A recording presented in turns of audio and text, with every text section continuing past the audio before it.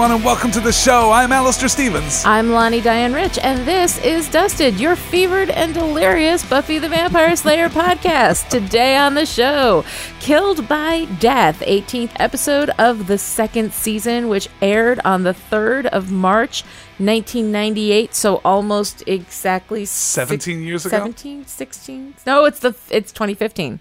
It is. 17 years ago. Has been for a while now. No, I have a hard time doing that This adjustment. is great. Yeah. Until there's another gap in Buffy's airing schedule, we're just going to stay like almost perfectly 17 years separated. Because we released these weekly, they were released weekly. They were. Oh, no, I guess we'll screw that up when we get to Becoming at the end of the season. Yeah. When we do both episodes in one show. It'll be fun to be almost exactly, though it feels a little celebratory. It does. So it was written by Rob Deshotel and Dean Batali, our little team who wrote such wonderful episodes as Phases, The Dark Age, The Puppet Show, and Never Kill a Boy on the First Date. And speaking of celebration, this is their last script. This is their last. We're sending them off into the world with this one. They've graduated Buffy. They get to go off and write on other shows, I guess. Go off and do other things. I actually don't know what they did. Which I'm sure they did, but I didn't look it up, so I don't know. Maybe we'll take a few minutes at the end of the episode to talk about Rob Deshotel and Dean Batali and their contribution to Buffy now that it has come to an end. No, this is it. This is the end. This is our first, people who've contributed more than one episode that we're saying goodbye to already. Because they were such a fixture. Yeah. We were getting regular scripts from them for quite a while. And some good ones. There's some really good stuff in there. I don't think anything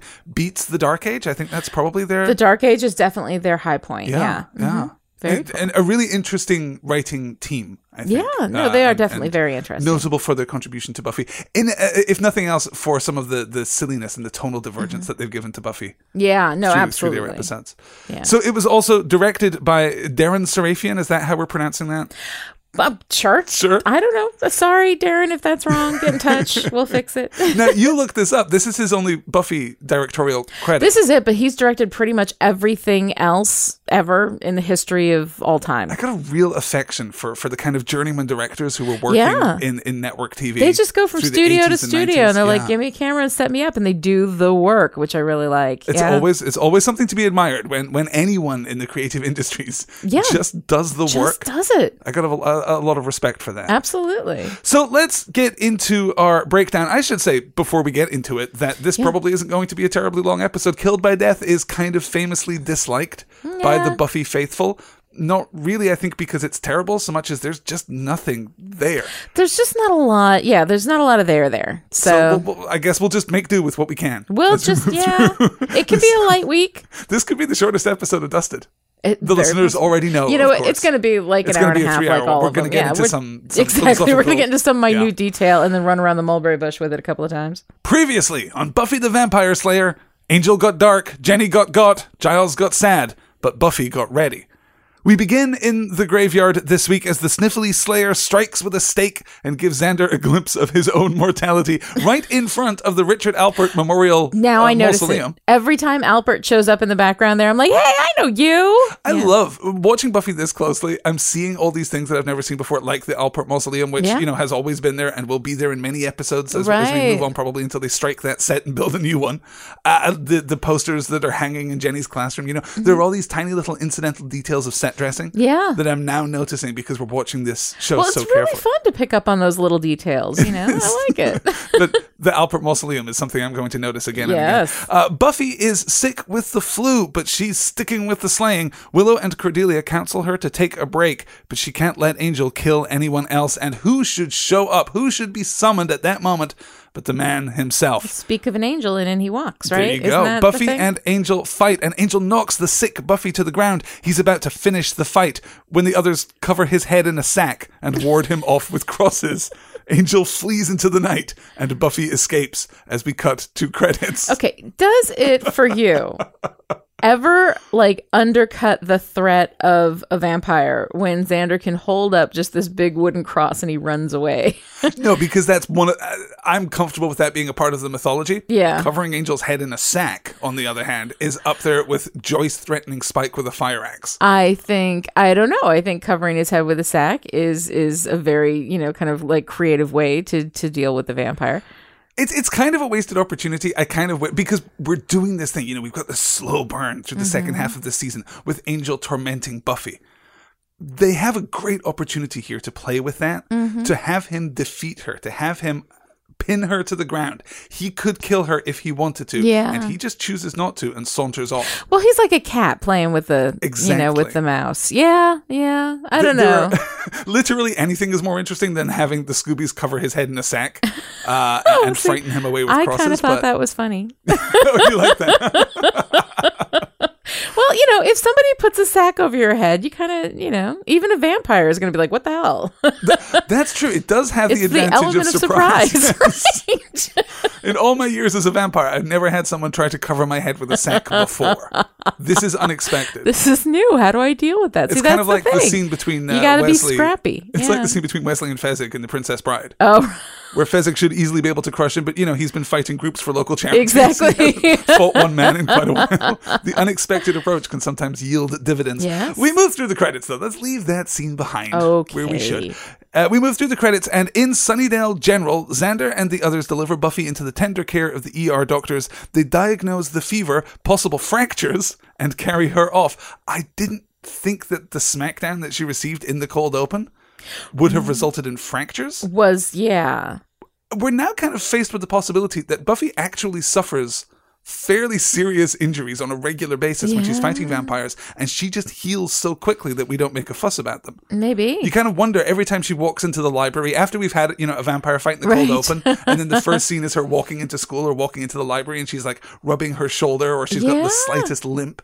You think, well, wait, was that just a compound fracture that you healed overnight? Are you at this point basically Wolverine? Was her shoulder dislocated and she just popped it right back in and then took an ibuprofen and went to bed? I have no idea. But yeah, it seems like, when you bring her to the hospital and there's like possible fractures, I thought it was that she didn't, because there was that whole thing with Ted when he hit her and the police detective was like, well, I don't see any marks on you. And she's like, I don't bruise. So I thought it was that she doesn't really get hurt. Oh, no, I think she does bruise. I think she does bruise and she does get cut. She just heals really quickly. Really quickly, And of course, let's address it right off the bat here. The Slayer is sick. Mm-hmm. This is kind of an unprecedented thing. Yeah, I don't know where I got this impression, and maybe it's in the text like somewhere along the way, but I thought the Slayer didn't get sick. I thought it was like a thing, part of her magical... Slayer doesn't. Not to spoil, the next 5.5 seasons, but this is the only time that Buffy is really legitimately sick. We see her sometimes under the effects of rituals or curses or black magic of one by sort drugs or whatever. Exactly. Yes. Mm-hmm. But this is the only actual illness that she ever gets, and it's a doozy, apparently. Yeah. It's a really... It's an odd step. It's an odd direction to take Buffy. Yeah. And it feels like just such an excuse to get her into the hospital and to do what is basically a bottle episode. Right. Very small number of sets in this episode. And you kind of have to wonder if that's, a deliberate consequence of having these grand, much larger scale episodes on either side of this one. Right. That when you do your regular week to week, you kind of got to tone it down a little bit. Yeah. Because between, we have Passion last week. We have I Only Have Eyes for You next week, which requires, a lot more than the usual stuff, number of special effects and CGI treatments. This episode is low key, the limited number of sets, limited cast, Nothing particularly, well, we'll get to the special effects in a little while. They borrowed the sweater from Freddy Krueger. I mean, sure you're doing what you can. The doctors carry Buffy off. Willow marshals the troops to call Giles and Joyce, in that order. Worried, they're waiting together with Giles when Joyce shows up. The doctor tells them that Buffy's going to be fine, but they're going to keep her in for observation for a couple of days. She has some healing to do. No mention at that point of these curious fractures. Well, she did have one of her arms was like wrapped up or something. Yeah, so. but it's odd because they just, throughout the rest of the episode, they treat it like it's the flu. Yeah. And no one mentions, oh yeah, she was also totally beaten up in a parking lot, Well, exactly. And it seems like the doctor would have some questions about that. You would think so. Some questions for Joyce, if nothing else. She fell down on a cement mausoleum. Yeah. As everybody does. Exactly. Or maybe, and perhaps this is the more kind of metatextual answer, maybe the doctors at Sunnydale General just don't pay attention to mysterious wounds and injuries. Well, perhaps they've stopped asking questions because there's a certain point where it doesn't really pay off. Yeah, eventually there are answers you don't want to hear. Buffy gets moved from the ER to her private room. She's a little delirious and everything is adorable until the doctor says that Buffy's going to be there for a while, at which point Buffy suddenly decides to leave. very urgently. She begs Giles to tell the doctor about the vampires, but the doctor is too busy restraining and sedating her. Apparently, the flu knocked some of the Slayer strength just right out of our plucky heroine. Yeah, I guess so. It's kind of a difficult moment. Again, it feels like every episode we have a comment to make about Sarah Michelle Gellar's performances. Yeah. That's a really strong moment. When she's desperate and she's lashing out and she's being restrained on the gurney, it feels like that belongs to a darker episode. It feels like that belongs to a more kind of a more significant moment, right? Than just our, we're still firmly in the intro here. We're still moving through the opening beats of our episode. In a sense, we haven't even arrived at our inciting incident yet. It felt like a very urgent and desperate moment, and you really buy, I think, everyone's performance through that. You buy Sarah Michelle Gellar's performance as this bewildered, desperate Slayer who is suffering with this illness. You buy the support and the kindness of everyone around her, and Giles being caught in this very difficult position between this kind of paternalistic desire to see his charge be okay, and his need to kind of also, keep up appearances. Like that too, where he's like, no, we'll take care of the vampires, and like playing this. You have to humor them, It's really great. It's really great stuff. Buffy is wheeled into room 343 and the others talk outside. Buffy hates hospitals, Joyce tells us, because when she was 8, Buffy was alone with her cousin Celia when Celia died. As we know, childhood traumas in fiction are generally very, very specific. Yes. If you witness someone dying in a hospital, you are frightened of hospitals. It's the only reason to hate hospitals. Anybody who's ever been in a hospital hates hospitals. Everybody hates hospitals. Do you want to talk about the Celia storyline now, or shall we wait to get to that later? Let's get a little bit more in, and then we'll talk about it. Giles and Joyce go to the nurse's station to make some phone calls, and Joyce takes the opportunity to express sincerely her sadness over Jenny's death. Buffy's been down since it happened. She never gets sick, which is actually kind of a nice beat. Particularly because when we close out Passion, we have this moment of resolution from Buffy that she's now ready. Right. And here we are arriving, I don't know, a week, 2 weeks later. It certainly doesn't seem that much time has passed, given how raw the subject of Jenny's death still is. Yeah. It's interesting to see that Buffy's been laid low by this affliction. We have to kind of speculate that there's some psychological component, that there's some thing happening with Buffy, that she's so beaten up by Jenny's death and by her, presumable guilt over Jenny's death, because as we know, Buffy feels guilty over literally everything. Yeah. We can only assume that there is some psychological component, that the reason perhaps that the Slayer has become vulnerable to this mundane sickness is that she's just depressed. Worn out in general. Yeah. It's kind of sad. There is a real heaviness at the heart of this episode, which is entirely appropriate coming off the back of Passion. Yeah. And is entirely inappropriate considering how silly most of this episode is. Do you think that's a fair? Yeah, I don't really think of this episode as terribly silly or terribly much of anything. I'm kind of You have less to say about this episode than probably any episode we've covered. There's not a lot in this episode I feel like you can really grab onto and dive into. So we have to hold to the small, quiet moments. And there is a nice, small, quiet moment here. Joyce behaves like a human being when she expresses condolence. She's very sweet to Giles. And Giles has this great kind of moment of complex emotional response. He's clearly touched by the gesture. He's also clearly not at all interested in talking about Jenny right now. Those wounds are still very, very fresh. And we get a couple of hints of that as we move through the episode. This episode really is all about the small game. It's all about these quiet little moments. It's all about the character stuff, because the main plot is, as you say, rightly so, inconsequential. Xander, Willow, and Cordelia are talking outside Buffy's room. The hospital doesn't have a great reputation for cosmetic surgery, we're told, at least among Cordelia's friends, though I can't imagine that many of Cordelia's friends go for cosmetic operations in Sunnydale General. Right. You think there's probably some clinic. Yeah. That or they would Switzerland. Go to. Although, who knows? In a one Starbucks town that also has an international airport and a major dock, who knows what resources are what available options are available, right? For the housewives of Sunnydale, yes. Right. They're more concerned right now that Buffy is in a public building and thus vulnerable to Angel. Well, Xander and Willow are more concerned, at least. Cordelia can't stop talking about that thing on Buffy's face. that thing. Right. Is there a thing on Buffy's face and I just didn't see it? No, or is so that perfect. what she's joking around? So perfect. Okay. Am I the only one who sees that thing? It is so It was perfect. kind of cute, yeah. It's the first of many awesome Cordelia moments in this episode. And it's kind of nice because perhaps the main plot is so unfocused.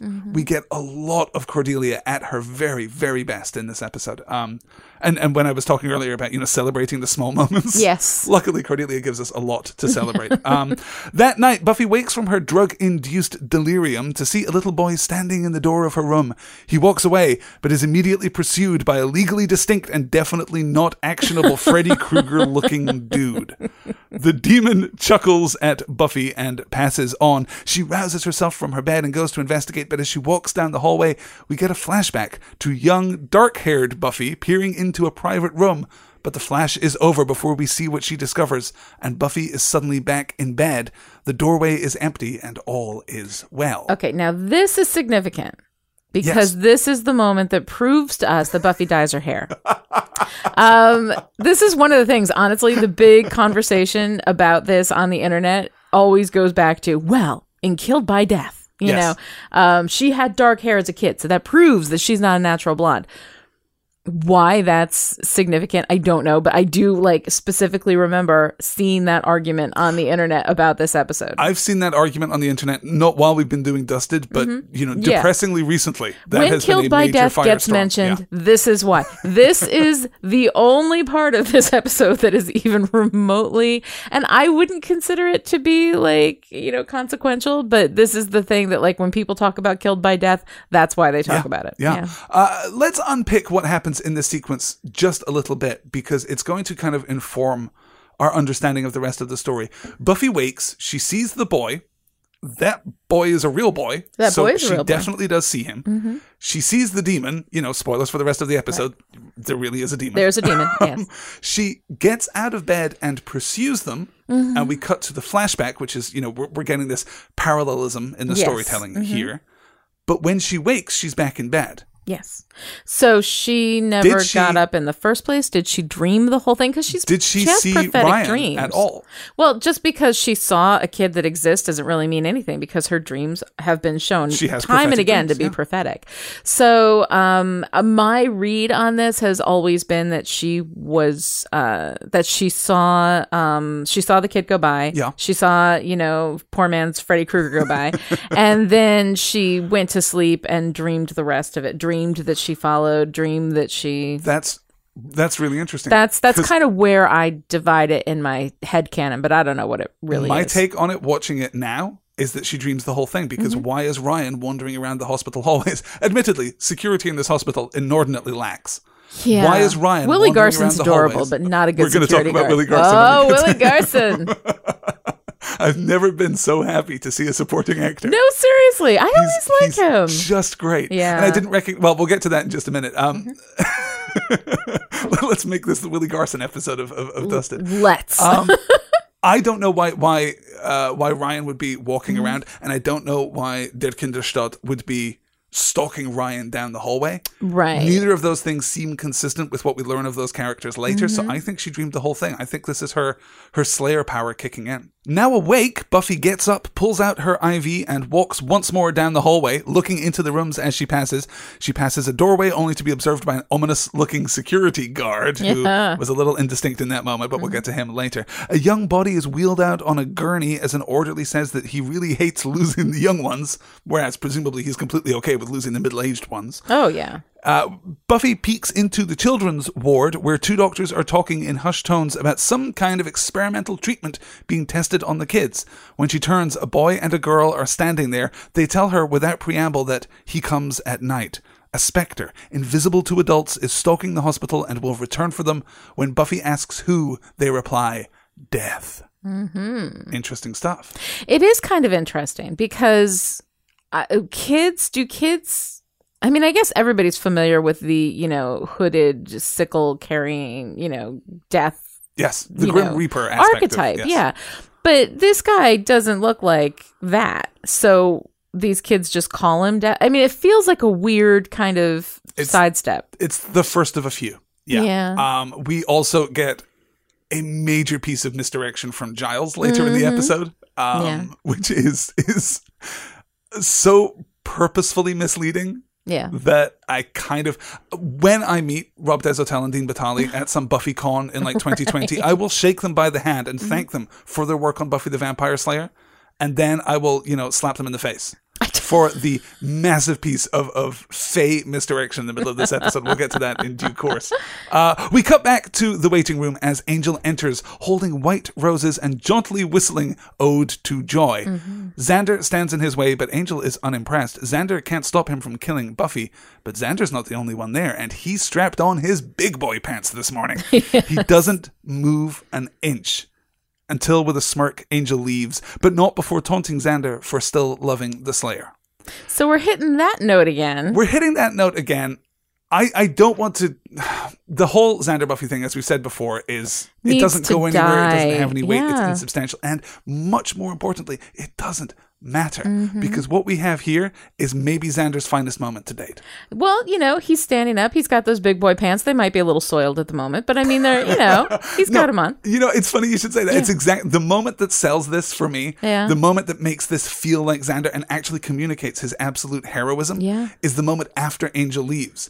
And he when you see how scared he was, back, right? He slumps down. He runs his hand through his hair. It's this moment of real vulnerability. And you realize what this exchange just took out of him. Right. It's a really great moment. I love seeing Xander. I like seeing Xander in those moments too. Those are really good moments for him. Terrified he is of Angel and how angry he is at Angel too, as we remember from Passion. And what's really great too is that it's not uncomplicated. Yeah. The it's not even a B plot, a C plot, a D plot, an F plot. Somewhere way far in the back of this episode, we have the continuation of this storyline between Xander and Cordelia. Yeah. As it relates to Xander's, mythical feelings for Buffy. There's some very quiet work done in the back here that I really, really appreciate. Yeah. But an absolutely fantastic moment, a great scene, and a great exchange. And God, David Boreanaz, again. Yeah. Just bringing the menace with Angel. He's really good. David Boreanaz has a certain, mildly cardboardish, cartoonish element to his portrayal. You know who he reminds me of? But he can really bring it when he wants to. It's like Brett Dalton in S.H.I.E.L.D. Oh, yeah. Minor spoilers, I guess, for the end of the first season of S.H.I.E.L.D. When Ward is revealed to be a traitor, a Hydra spy in the ranks of S.H.I.E.L.D., and his performance suddenly goes from being incredibly two-dimensional and flat and affectless and dull, and becomes this super rich and interesting and compelling performance. Yeah. It's really good. It's nice to see Whedon dipping back into his bag of tricks. Yeah, absolutely. Because that's a trick that I could stand to see a few more times. No, it's nice. It's nice. It really is. We flash back somewhat unprompted to Buffy's youth, where she flies in as Power Girl to rescue her cousin from a pillow avalanche.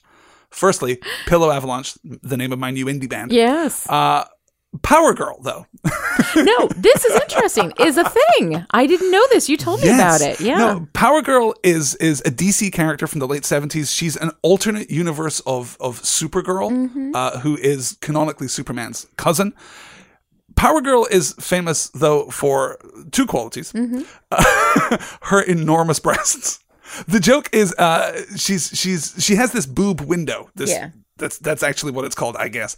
This cutout in the front of her costume where her, Superman-esque shield would be. Yes. There's just nothing but cleavage, acres and acres of cleavage.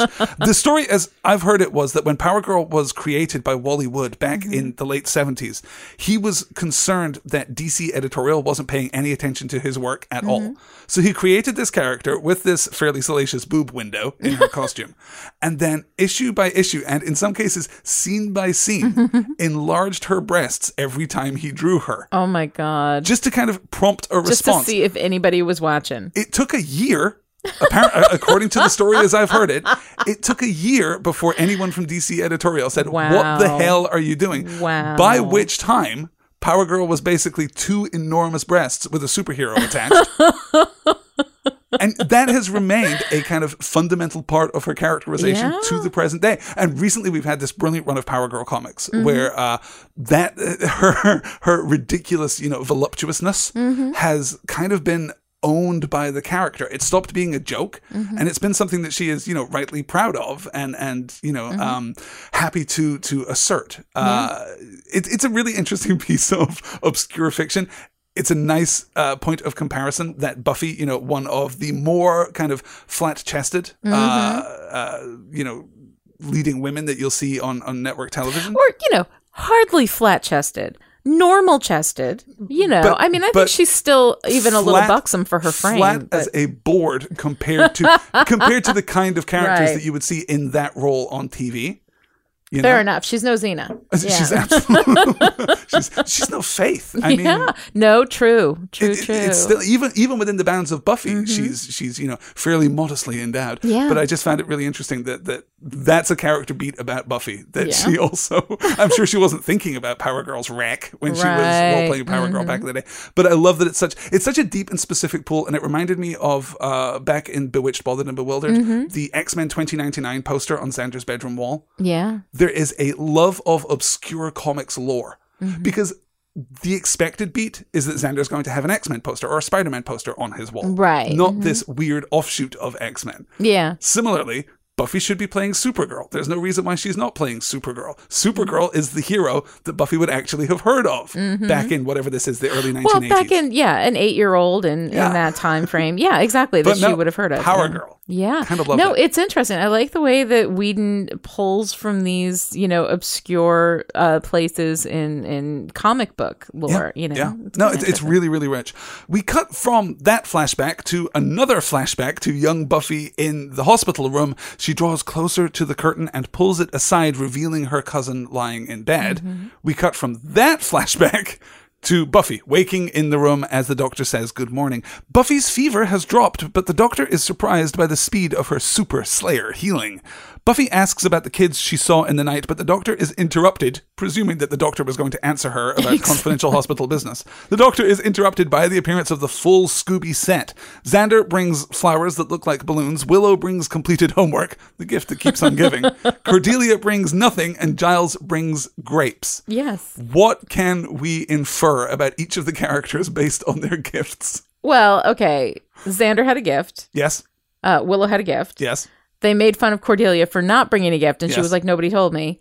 Giles happened to be eating grapes and used that as his gift. No, this is entirely representative of Giles's character. He brings the expected gift. He brings grapes in a brown paper bag. Are grapes the expected gift when you're in... Is this a cultural gap? Oh, yeah, apparently. Do you bring grapes to people in the hospital? This could be what is wrong with you people? Like stereotypically. Balloons, flowers, and teddy bears. That's what you bring. Stereotypically, you bring people in British fiction, when someone is in hospital, you bring them grapes. I had no idea. That culturally went right over my head. Are you telling me the truth? Are you making this up? No, I'm absolutely telling you the truth. Wow, had no idea. That is stereotypically what you bring people. Why is that? I don't know. It just is. The magical healing because you can't bring them wine because the doctor won't let you bring wine, so you bring grapes. You say, these are proto wine. Exactly. Just hold on to these for a while. It didn't even occur to me that was a cultural distinction. No, I thought he just happened to be eating grapes, and then after they gave Cordelia such a dressing down, he was like, grapes? That could be it. It's too much. It's too much. It's too much. He's British and he's bringing grapes, and if that's a thing that happens in the UK, then okay. That's a beautiful piece of cultural specificity. Then. Because I could, it worked on both levels. Yeah. However you read that. But now I know this whole thing about grapes. That's the weirdest thing. There you go. I never. You live and you learn here. I gotta find out how that got started. How in the world do you get started bringing people grapes in the hospital? So Cordelia doesn't bring a gift because no one told her that she was expecting. So in the gift stores at the hospital, do they have a thing of grapes? Yes. They have a little grape counter? Yes. I'm genuinely blown away. By this. This is the most surprising thing we've learned, I think. No, teddy bears and flowers and balloons. The gift shops That's what have you teddy bring. bears and flowers and but also grapes. Yeah. That's crazy. It's so stereotypically true that it's almost a cliche. Wow. I love when I learn something so completely new that I never had any knowledge of before. That blows my mind. But it's why it reflects so beautifully on Giles, because he brings, of course, the gift that he's expected to bring. Right. But now I think I'm not certain that you're not right. I'm not certain that... No, there's no way. That's too much of a coincidence. There's no way they just happened to pull grapes out of the air.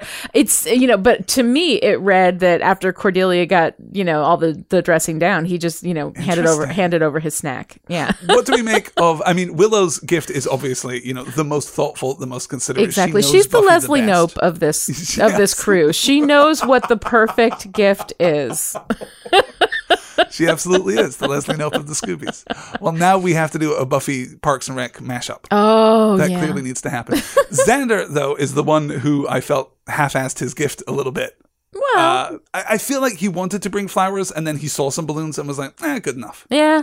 Or, our flowers too romancy. Here's my girlfriend, but I'm bringing flowers for this other girl. So well, it's not as though he's shy about expressing. It's not exactly. He's ever, real thoughtful about Cordelia's feelings. So. The Scoobies take Buffy outside in a wheelchair, and she fills in the details about the children. Buffy fears that something is amiss in the hospital and wants to investigate, particularly the older doctor, who she identifies helpfully as Dr. Backer, presumably because she has a copy of the episode script. Yes.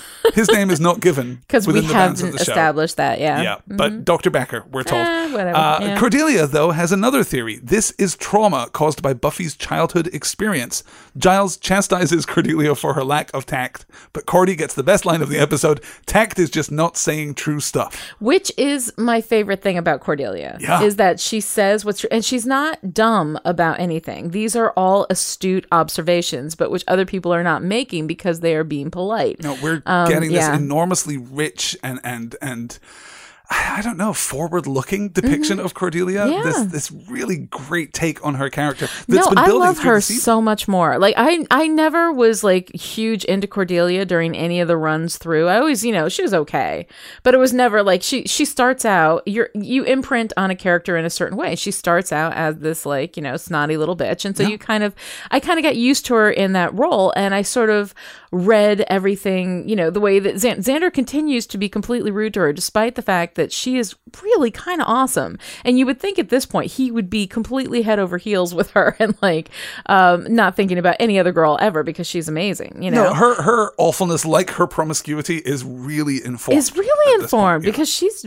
basically just incredibly awesome. Which is why it stands out when anyone agrees with Xander about his take on Cordelia. Right. It's Scavonian in essence. It really is. But when, this time through, really paying attention to Cordelia, she has proven herself, the same way with Joyce. Joyce has proven herself to be like a terrible parent. Joyce has disproven herself. Exactly. Yes. It is so funny. It's like I'm taking a closer look and everything is different. This particular run through Buffy has been eye-opening so many of my assumptions about how bad season 1 was, about how great Joyce was, about how great Xander was, I still love Xander. I'm still pro Xander, but he's definitely a lot more complicated than I remember. And Cordelia. It's going to be really interesting when we move on and we arrive at some genuinely controversial characters in Buffy. We'll see how those present themselves to us in this frame. Buffy rejects the idea that she is making things up, because why wouldn't she? There's something real going on, she said, and Buffy is going to do her thing. Xander offers help, which leads immediately to he and Cordelia breaking into the hospital records room. We just don't waste any time there. He says, sure, we'll help. Oh, okay. I'm breaking open a lock. Paper records in the hospital room, which is adorable. Cordelia chafes under her commitment to help Buffy, but she barely has time to open a cupboard before a security guard apprehends her. In the library, meanwhile, Giles isn't sure there's anything they can do. Cordelia, we're told, may be hermetically insensitive, a beautiful turn of phrase, but this whole thing may be in Buffy's head after all. Death cannot be fought, but demons can on a weekly basis. Besides, a demon that can only be seen by children, preposterous. Except, children seeing a demon that's masquerading as a human being, well, that makes much more sense. Giles also has a copy of the script, so the creepy Dr. Becker gets a first name. Stanley Becker, MD. We're coming for you. That sounds like something that like Jack Klugman would have starred in like the 70s. That's what I was thinking. Doesn't it? Yeah, there you go. No, there's a whole other TV show happening in Sunnydale General right now, and Stanley Becker is absolutely the hero.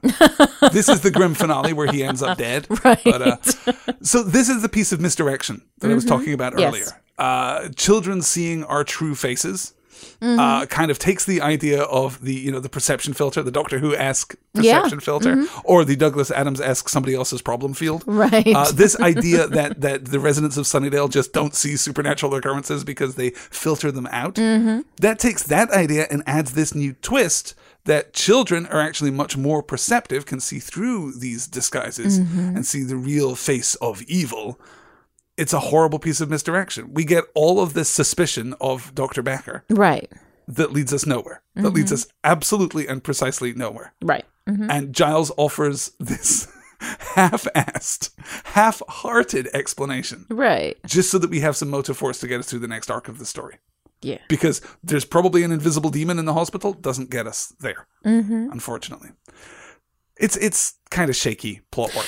Yeah, it's one of these things where they like to have a red herring so that later on you can be really surprised when you're like, no, well, this makes perfect sense. Obviously, Giles is right. Oh, no, there is really a, poor man's Freddy Krueger running around. And Buffy was right all along. And that's supposed to be like this big surprise and shocker. And you instill this level of doubt in Buffy. Like, do we believe Buffy? Do we not believe Buffy? Is she a reliable narrator? Yada, yada, yada. Right, but that's not the story that we're doing because we have seen the demon. We have, but through Buffy's perception, right, through Buffy's fevered perspective. But everything's through Buffy's perspective. We're not going to...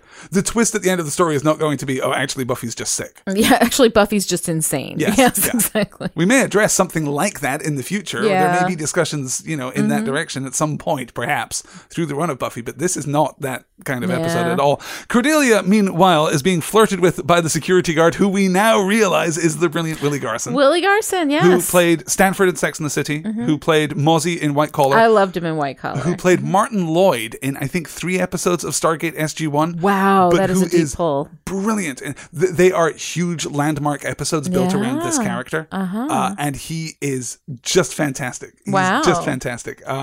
He's basically been in every TV show ever. 149 credits on IMDb. He is a working actor. Again, let's hear it for the journeyman. This is a man who works for a living. And I like him a lot. I have always found him charming. Like, he's great. Here he is as the security guard. And the second I saw him, I was like, oh, Willie Garson. Like, I will never feel threatened by Willie Garson. There is no, person in television who is more comforting on the screen. You see Willie Garson and you're just like, oh. He brings a real kind of earnestness.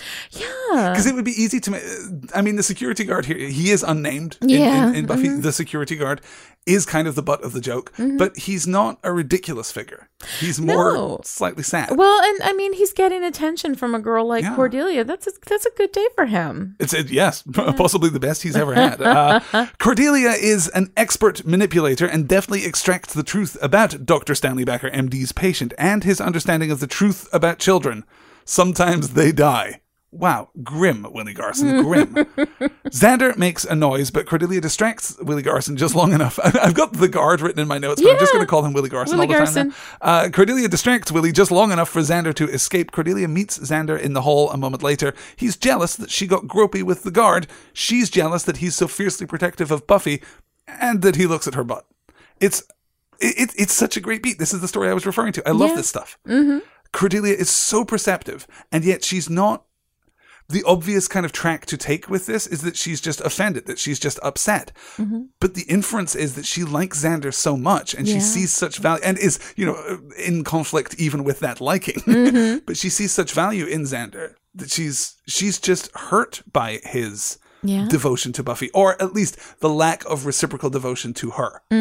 It's really rich. I love it. And the little beat where he kind of deliberately and consciously, but also, enthusiastically watches Cordelia's butt as she walks on. It's kind of great. And for a moment is grateful for his fate. Like, he doesn't appreciate Cordelia enough for me, and I'm waiting for that to happen. I don't think it ever does, but it doesn't feel like he really appreciates her. Like, he really, Absolutely. He doesn't see her has clearly. any sense of what good fortune he has that he has a girl like Cordelia. Yeah. No, it's a great relationship. It's great character work, and it's real authentic conflict. Yeah. There's nothing staged about the difficulties that they face as a couple. It's all very real. Xander's just much less into Cordelia than he is into... the idealized version of Buffy more than more than real Buffy, perhaps. I think this is part of the problem with this whole romantic connection between Xander and Buffy. There are two Buffys in Xander's life. One is the real Buffy, his friend, the Slayer, this person that he is loyal to and committed to and will help, at the drop of a hat. Yes. That's the Buffy that he's primarily interacting with through the span of this episode. But the other is this idealized, hot girl who showed up in town one day and brought hell with her. And that idealized Buffy, I think, is the one that he pines after. Yeah. It's much less, the reality of Buffy Summers and much more this, hot blonde kung fu mama who came into town one day.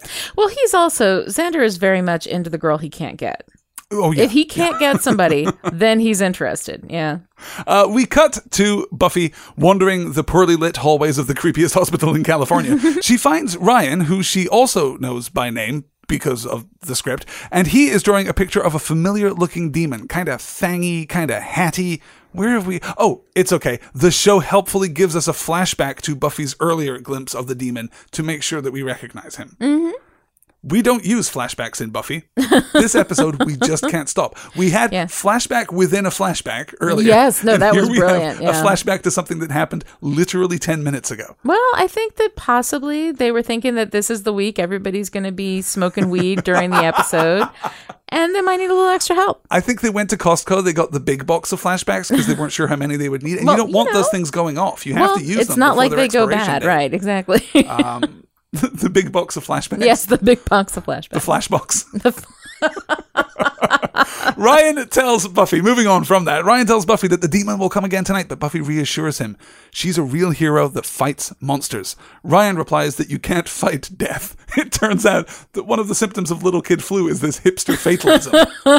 Nothing really matters, Buffy. We all die in the end. These crayons just aren't as vibrant as they used to be. My juice box doesn't taste as good. We move to the library where Giles is playing his tape of ambient typing sounds while Willow clearly uses the trackpad on the laptop. I love this. There's the establishing shot as we move into the library and it's Willow's hands aren't moving. That's just a sound effects tape that Giles is playing. They've uncovered, though, great secrets about Dr. Backer. He's got a history of risky procedures and a dropped malpractice suit, and moreover, he gives Buffy the Wiggins. Right. I don't know how many doctors in the world don't have a dropped malpractice suit on their record, and let's emphasize the dropped part of the dropped malpractice suit. And experimental procedures are how science is done. You would think Giles, of all people, would have a little respect for the scientific method. Yeah, well, because honestly, malpractice suits all the time. Yes. All the time. In California? Sure. And the fact that it's a dropped malpractice suit, like if it was something that was effective and there were a ton of people who are now walking around with one leg shorter than the other or whatever, okay, fine. But like every doctor gets sued. That's why you have malpractice insurance, because people sometimes look at doctors and see a payday. And so like that happens a lot, especially in, let's face it, our exceedingly litigious society. Exactly. And pretty much everybody, 90s, doctor or not, has been sued at least once. So, I don't know. I mean, I find that just, it is a little bit of a stretch to say that makes him evil. Doubling down on this idea that he's a real legitimate suspect. And it's this desperate, let's, spend a serious chunk of our time on setting up a red herring that goes nowhere. Well, and this is the problem, is that we oftentimes do this in Buffy. We investigate the person who we think is responsible only to find out that person is not responsible. It's a mystery. Dun, dun, dun. Yeah. There is a difference between the characters pursuing that line because it's a reasonable, rational assumption to make, because they really have a motivation to investigate. And the show, the script, the episode, tap dancing to distract us from what's really going on. Right. And this is much more the latter case. You wouldn't buy in any other episode Giles and Willow being quite so suspicious of this doctor at this stage of the game. But instead, we're getting ominous music and we're getting tight close-ups and we're getting all of this, heavy-handed exposition to imply that he's something that he's just not. And the energy you're spending on this red herring, you could spend on Buffy's, the sense that do these people have enough faith in Buffy that they're going to trust her? Because I think that Cordelia's point earlier in the, in the thing is that you can fight demons. Like maybe she's trying to make this into something that she can fight. And if she's the only one who saw it and she doesn't even see it now, because she's not delirious anymore, but she knows it's there and nobody believes her. You've got an interesting thematic story to tell there about her relationship with her friends, about how much they trust her and believe in her, about how much this thing with Angel has taken out of Buffy, not just that she got sick, but that maybe her judgment is faltering.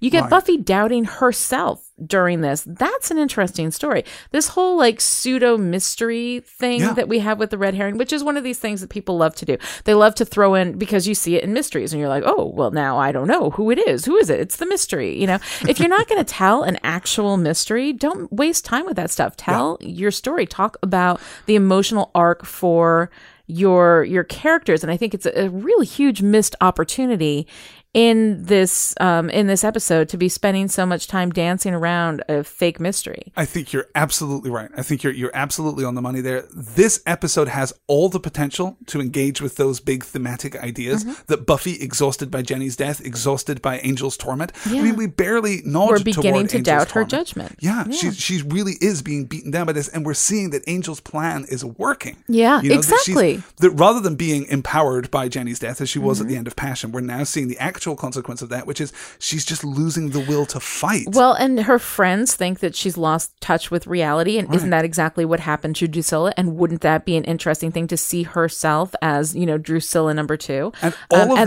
that's her potential future based on this, interaction with Angel. And all of that is baked into the episode. It's all there. You could explore those ideas. All you have to do is pick it up and use it. But instead, we're too busy with okay, I'm not going to feel bad about the 30-second scene we get with Willie Garson, because that's pretty much a high point Willie of the episode. Garson, yeah. But we're wasting time with suspecting Dr. Becker. We're wasting time with, ominous shots of Dr. Becker in his office, which we'll get to in just a moment. Right. And we're wasting time with these awful flashbacks that add nothing at all to the story. No.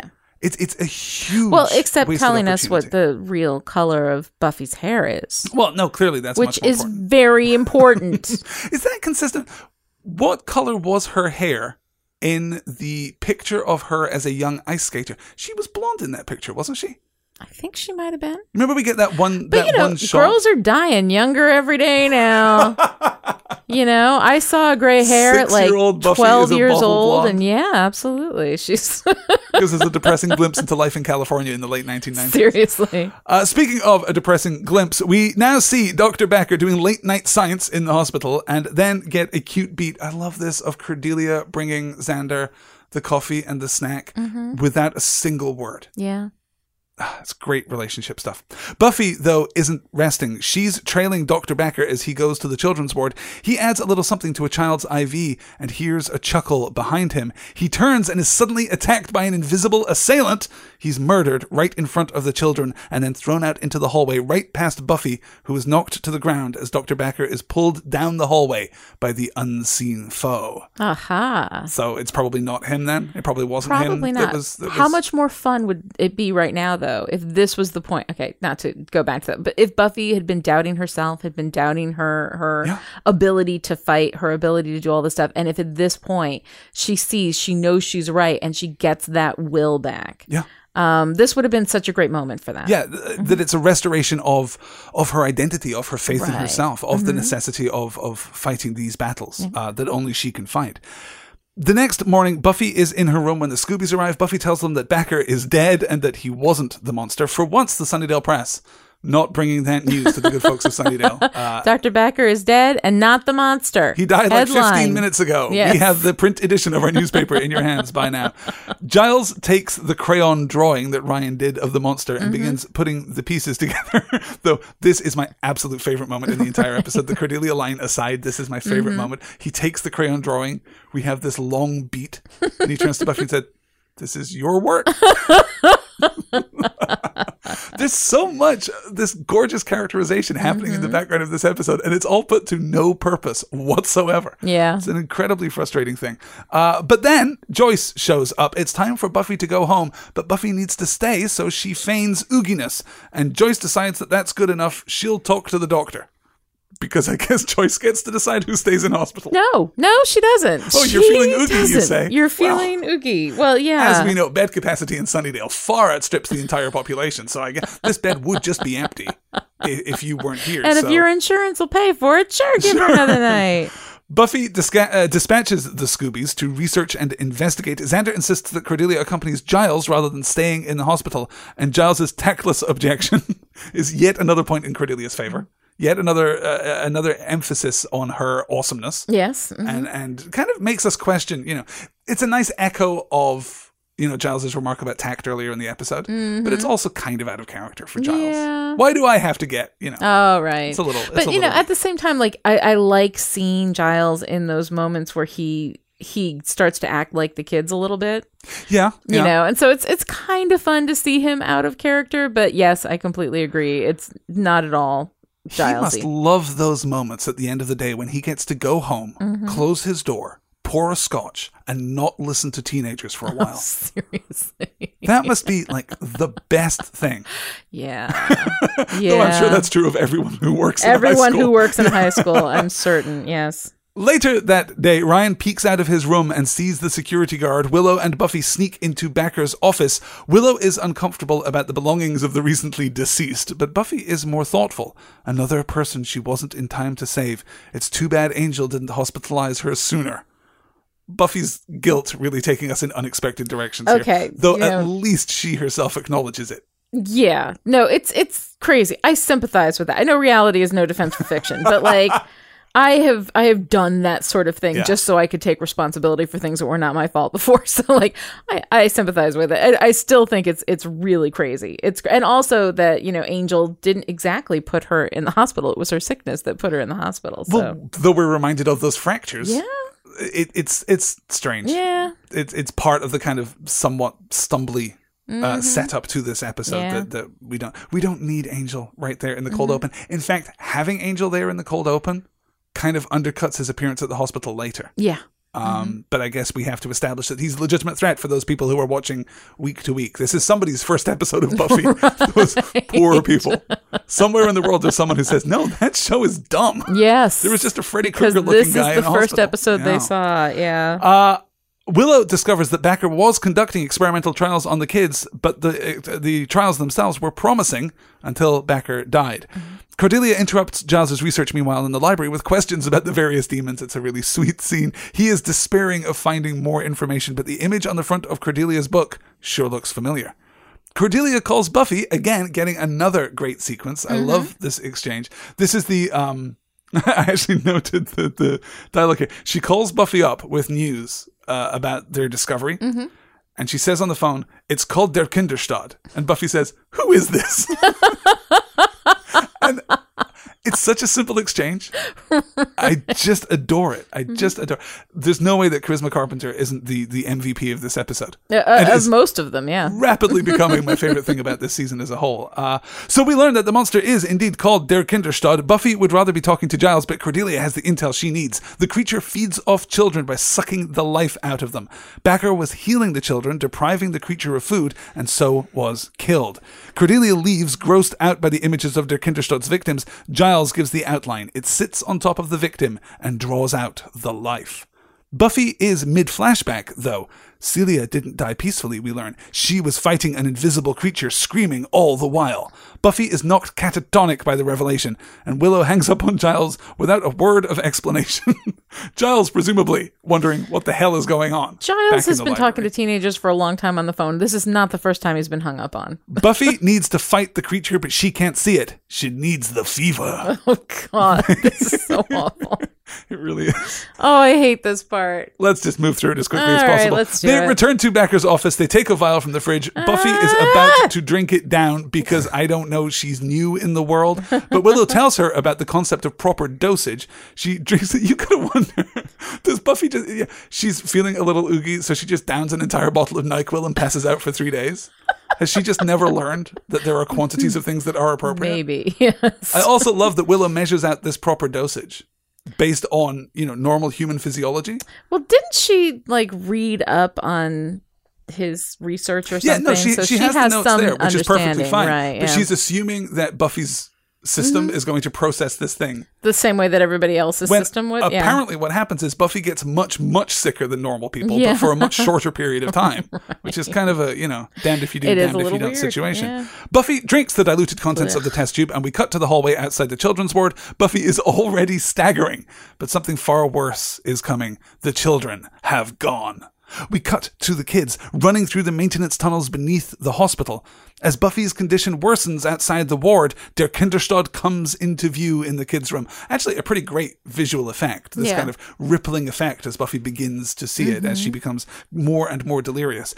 It chuckles at Buffy, doffs its hat, and leaves through the basement access door, which is in the children's ward. Jesus, who designed this hospital?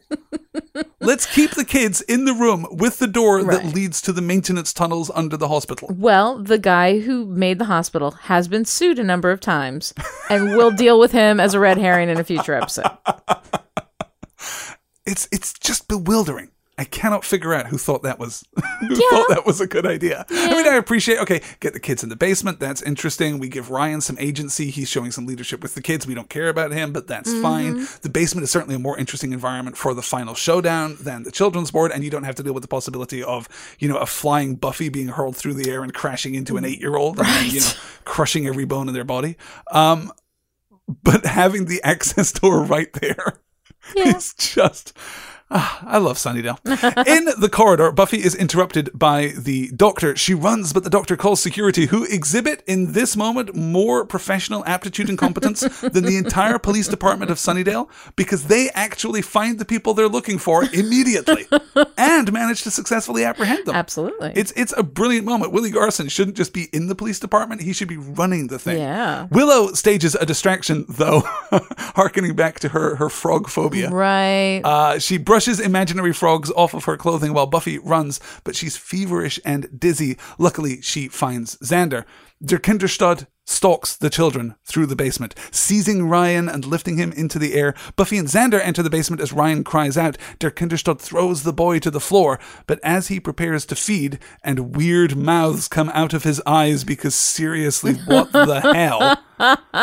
Buffy attacks him. She's not at her best, but she distracts him enough that Xander can rescue the children and get them out of the basement. Xander returns to see Buffy fighting empty air, which is a really great beat. I love that moment from Xander's POV. Almost validates the whole thing. Yeah.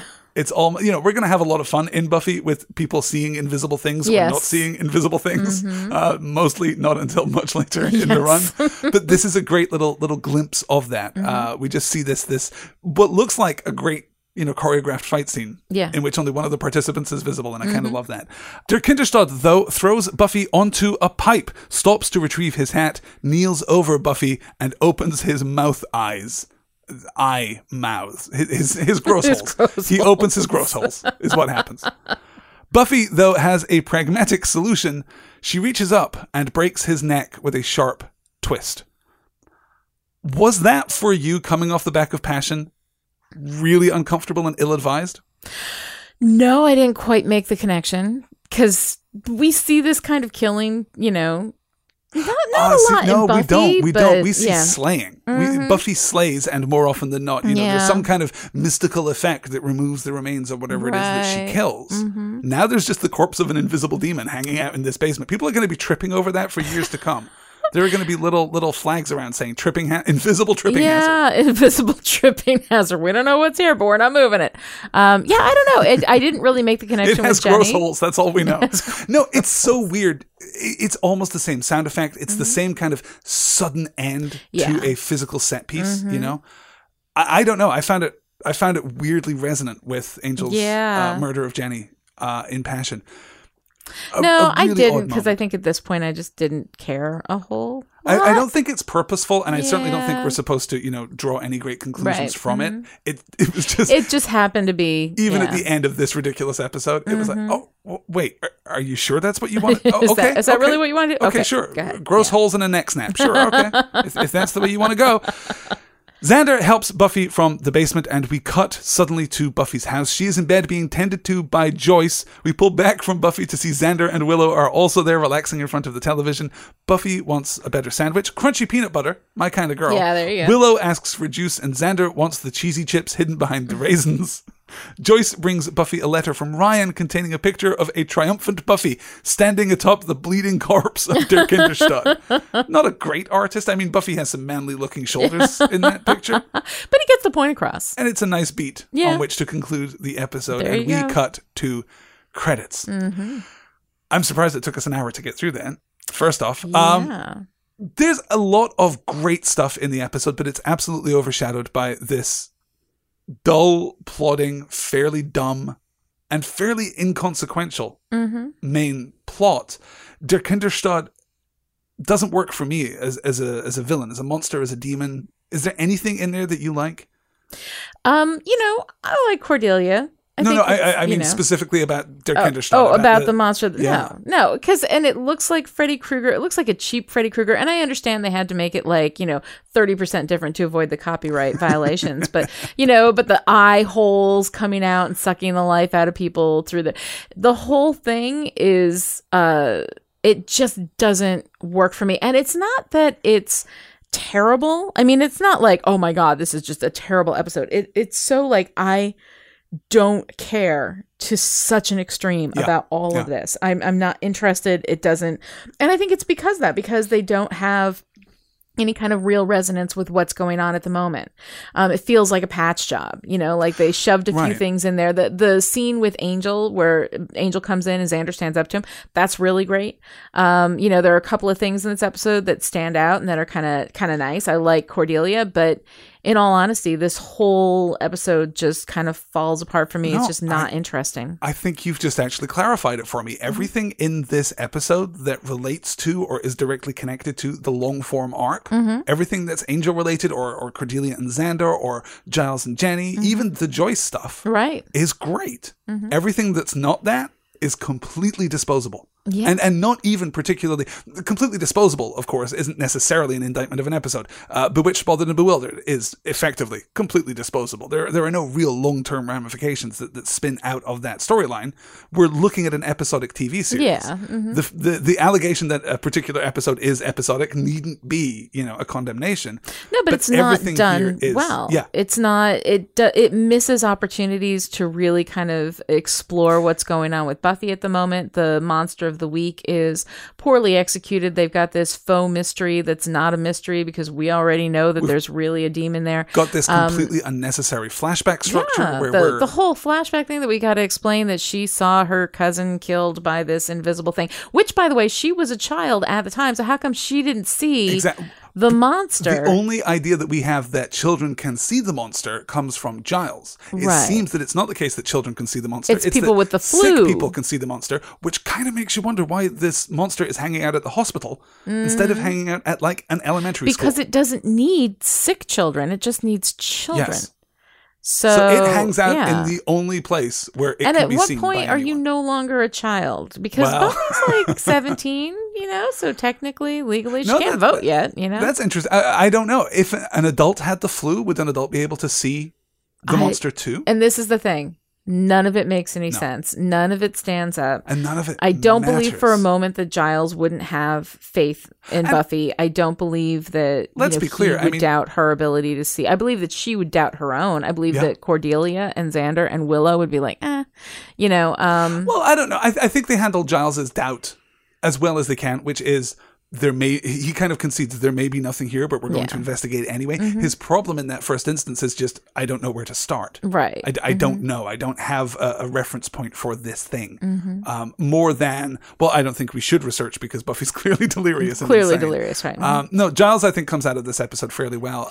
Yeah. For me, though, we're talking about an episode in which Buffy is laid low. Clearly, we're led to believe, through Joyce's line, if nothing else, she never gets sick. She never gets sick. We are clearly supposed to see Buffy as defeated. She's Angel's depredations, either against her or against Jenny, have taken their toll. And let's not forget, the magic shop owner guy. Yeah. All the other victims of Angel's evil. We want to see Buffy really on the back foot. We want to see her, pick herself up and kind of rededicate herself to the cause. And we're also talking about a monster that is killing children in a hospital. Yeah. That shouldn't be something disposable. That shouldn't be something that you can treat lightly. Unfortunately, the main plot is just, there's nothing there. It doesn't hold together well. And I don't care. There's nothing anchoring me in this episode. And part of it is that it suffers coming off of passion, is that you come off of this incredibly strong, incredibly, integrated episode. And then it's fine to have an episodic, kind of standalone monster of the week. But the opportunities here to explore what Buffy's going through at this particular moment, which is a big deal. Yeah. It's completely missed, and it feels like just kind of a lazily written script. You're right that it's bad coming out of passion, though I think even if you switched it with an equivalent kind of episode, say Phases, it would fare just as badly in that slot. No, it would. It's just even worse coming off of Passions. Yeah, or Passion. That's Passions sad. Is a bad soap opera. That's a different thing. No, we're just all about the passion. That said, the short game stuff is so good. Some of my favorite lines a lot of it is disposable. There are occasional moments, but I wouldn't say that every scene in this episode is good. There are a few short game moments that are good, but overall the short game is kind of just as lacking as the short game that's not associated with the plot. Right. All the stuff that connects with the long running arcs of Buffy, I think pretty much all of it works. And I know that people will take us to task on the forum if we don't mention this. We actually get a scene of Joyce, I hesitate to say it, being a good mother. She cares for Buffy right there at the end of the episode. No, she does. And she takes care of, Willow and Xander and brings them food and snacks and full stuff. Full credit to Joyce for that. Well, okay. Should we? Okay, nah, I can't talk about Joyce. I just can't. I can't. We're going to have a lot more to say about Joyce. This is the kind of thing where it's like, oh, do you get an award for doing what you're supposed to do and not being completely awful? By the standards of Joyce. Do we give Joyce a cookie for being decent? We don't give her a cookie for being decent. We give her a cookie for being most improved mother. For being not actively awful and damaging her daughter in this moment. Not for nothing, though. She shows up, she has 3 scenes in this episode. She has the scene with Giles at the nurse's station. She has the scene in Buffy's room, and then the scene at the end. Yes. This is the best Joyce that we've had. In terms of her mothering role, she is the best mother that she has ever been within the bounds of this episode. Right. Low bar. But yeah, okay, low fair bar enough. if you compare it to what else we've seen. But if this is your first exposure to Joyce, I think you'd be completely happy with her as a mother,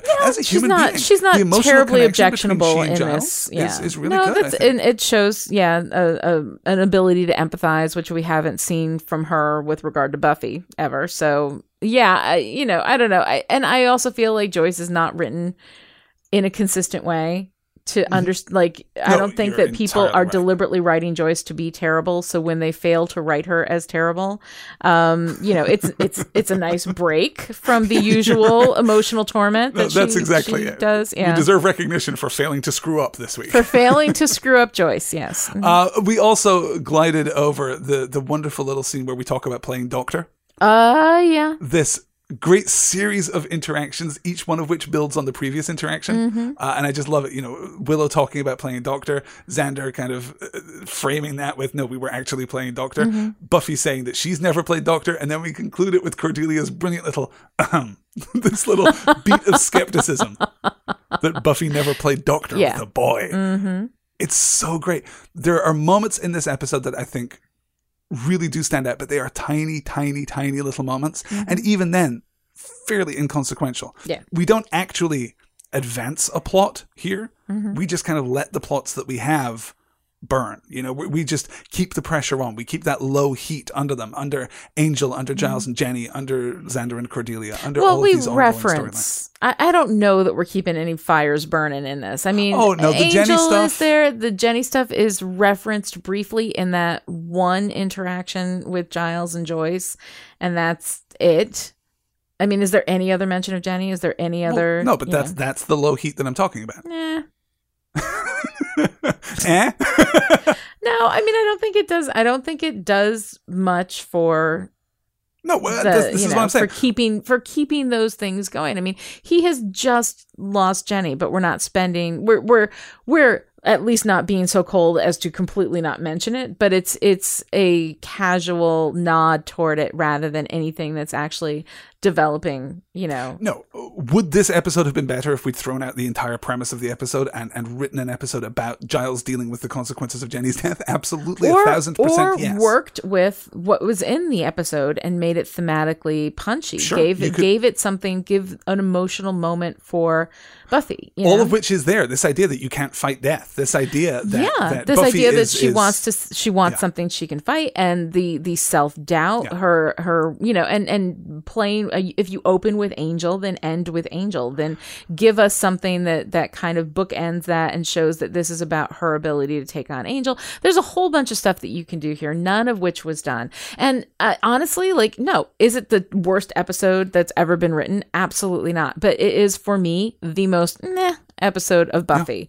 And for me, honestly, I hate the meh episodes, the ones that I can't be bothered to care about, more than the ones that I least enjoy hating. I can entirely see that. I could watch this episode again and kind of scrub through the Kinderstadt parts because I find the little moments to be just so satisfying and so rewarding. I could watch every line that Cordelia delivers in this episode is perfect. They're okay. Xander gets some great moments. Joyce gets some great moments. Everything for me, everything that's not that main plot really works. It doesn't have the weight. You're absolutely right, but that's because it's not the main plot. But I mean, even the stuff that's good, it's okay. And I mean, given what it's surrounded by, it definitely shines a little brighter by comparison. But I don't think that the good moments in this episode compare to the really good moments in the similar moments in other episodes. I think that this is a weak episode all around. The playing doctor beat. I think the tact is just not saying things that are true beat.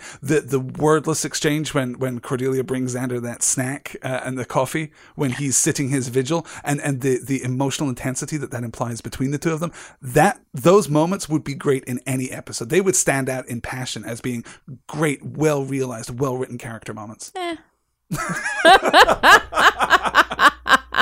Trying to figure out how I can spell that sound that you make to make that the episode title. I'm not sure that I can do it. We'll get to it.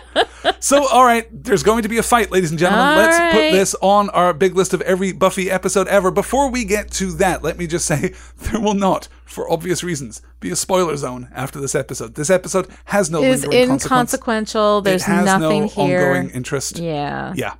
So there will be nothing after the music this week. The only thing that we did want to mention in a kind of slightly spoilery capacity is that this is the only time that Buffy is afflicted by an entirely natural illness. Yes. Apart from that, there's really not much to look at. And I guess some slight foreshadowing that this is not the last invisible thing that we will see. Yes. Or the last invisible thing that we won't see, I guess. Anybody who has watched any paranormal shows ever, I think the idea that there will be something invisible eventually is not much of a spoiler. Yeah. I will say, credit where credit is due. That moment of Xander looking on as Buffy battles also the scene of Dr. Backer being dragged down the hallway. Right, by the invisible thing. Yeah, those actually work really well. That is not an easy thing to do on a network budget in the late 1990s, and I think those work really well. Unfortunately, the payoff for that is that we have Freddy Krueger wandering around with gross holes for most of the episode. Those special effects are not so great, unfortunately. Yeah. I think that's the same special effect. The little eye tentacles is the same special effect as they used on the tendrils from the Bezoar egg back in Bad Eggs. Oh, No, those aren't the same thing, is no, it? It's the same special effect. It's this soft gelatinous thing. Oh, right. They start with it attached and then they run the film backward to make it look like it's coming out. Oh, is when that it's how they do being that? pulled back. That's my guess. Oh, wow. It certainly looks like that. Yeah, maybe. Because there's a little bit of like weird physicality when it attaches. Oh, the and suctiony thing. Yeah. Interesting. Yeah, so I think it's the same kind of gelatinous material. Very clever. Somewhere they have a box of just really gross stuff. So let's talk about where this episode goes on the list. All right, go for it. Give me your pitch here. I put it below Ted, but above the movie. I put it absolutely like at the bottom of the TV show, simply because it is, and for me, this is just, it's not terrible. It's not actively bad.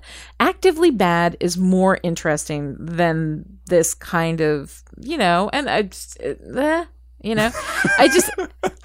don't care. The stuff that's good is okay, but it's not like, earth shaking. I don't enjoy the good stuff as much as you do in this episode. I don't think it's that great. It's okay. I do like the scene with Xander and Angel. I do like the fact that Joyce is not actively doing emotional damage to her daughter in this episode. So yay, Joyce, you get a cookie. But honestly, I would put it at number 27. I would put it under Ted. As far as like, do I want to watch it again? I would watch Ted again every day for a week before I would like willingly like choose to watch this episode again. I just am not interested in it.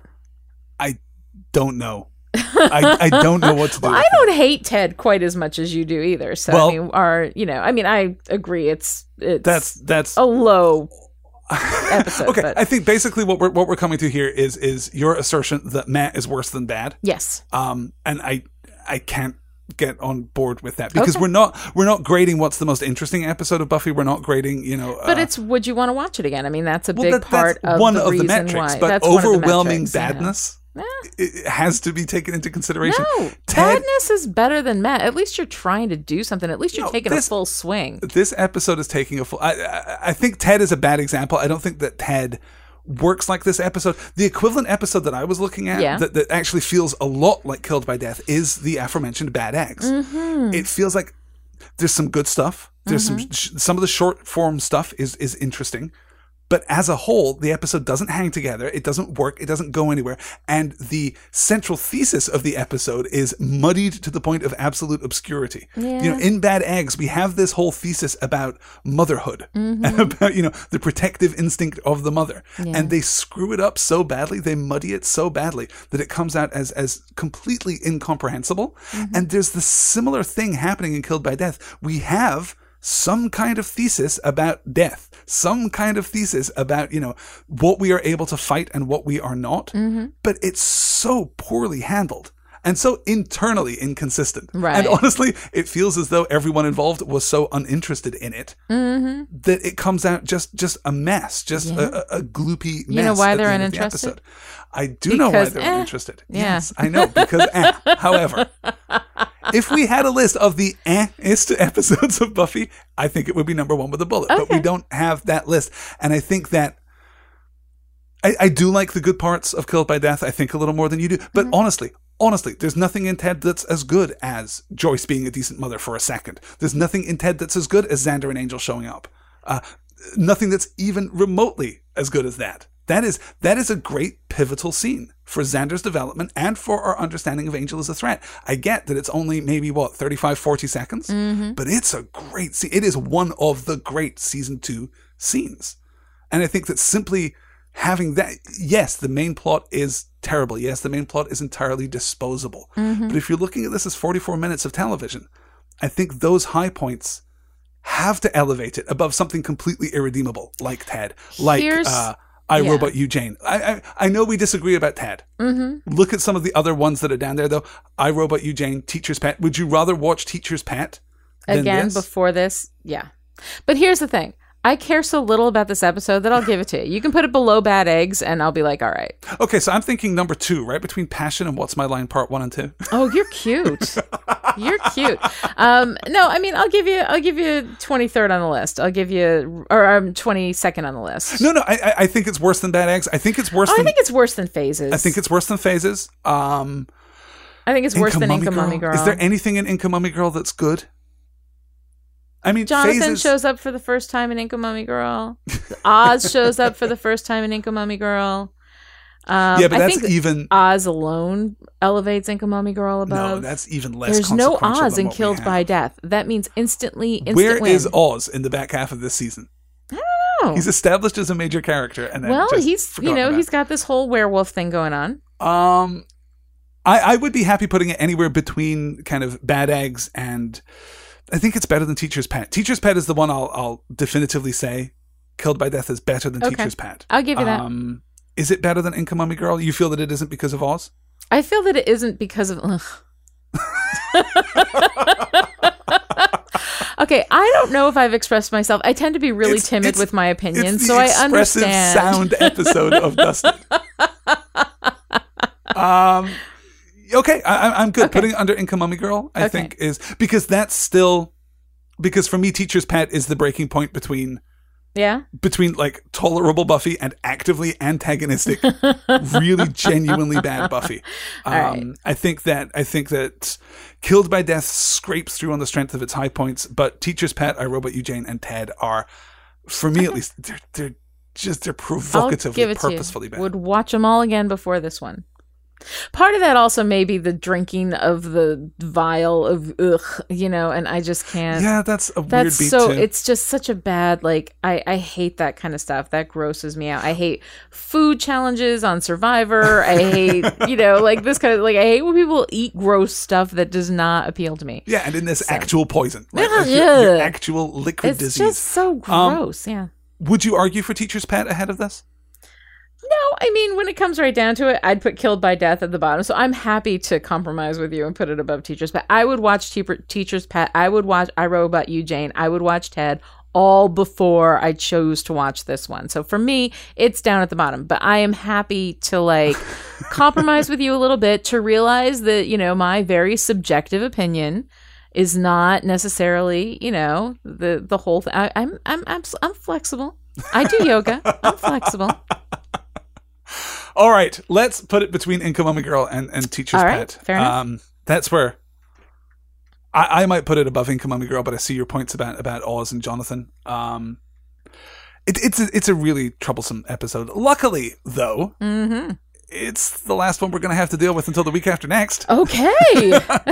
That's going to be then we will have a conversation. That is going to be a discussion about the race to the bottom, but next week, we get to talk about I Only Have Eyes for You. Oh, one of the least conventional episodes of Buffy. Oh, my God. A really bold narrative choice. Yeah. There's a ton of stuff in there to talk about and a ton of stuff in there to celebrate. One of my favorites of the whole series. I think this is one of the episodes that when I saw it, I really saw Buffy as, like, a very serious storytelling, Next week, then, I Only Have Eyes for You. If you have thoughts on Killed by Death, I can't imagine that you do, but if you do... Oh, somebody does. Somebody's going to yell at us. You can email podcast@storywonk.com. You can find us on Twitter @storywonk, or you can stop by the forum.storywonk.com. If you want us to cover more episodes of Buffy the Vampire Slayer, if you would like us to produce more podcasts to keep you entertained on your commute or while you are doing the laundry or whatever it is that you're doing while you listen to my voice right now, then you can support us by visiting our Patreon page, patreon.com/storywonk. That is patreon.com/storywonk. We are grateful and highly appreciative of every dollar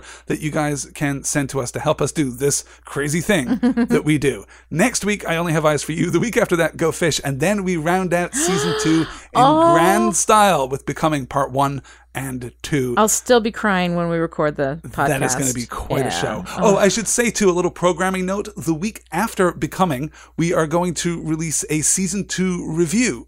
We're going to look back at season 2 in its entirety and, somewhat belatedly, season 1 in its entirety. We're going to talk about all the episodes, about the arc, about where we think the show has done exceptional work and where it has stumbled, if indeed it has stumbled anywhere at all.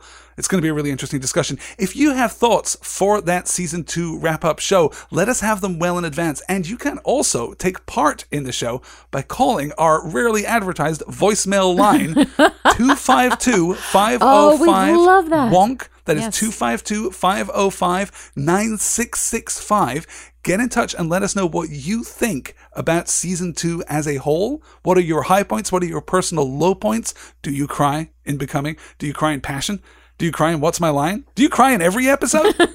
If you cry in in Killed by Death, then. No, I would understand crying in Killed by Death. It's a different kind of crying. It's a different kind of crying. It's a different kind of emotional response. If you have thoughts about the highs and the lows of season 2, then call that voicemail line 252-505-9665, and we will play your thoughts on that season 2 wrap-up podcast, which is coming in, 4 weeks from now. Mm-hmm. It's going to be a lot of fun. That's going to be a good time. Thank you so much for listening. Thank you so much for your support. If you enjoy what we do here at Storywonk, then hey, why not tell a friend? But definitely come back next week for I Only Have Eyes for You. Until then, I'm Alistair Stevens. And I'm Lonnie Diane Rich. And this is Dusted.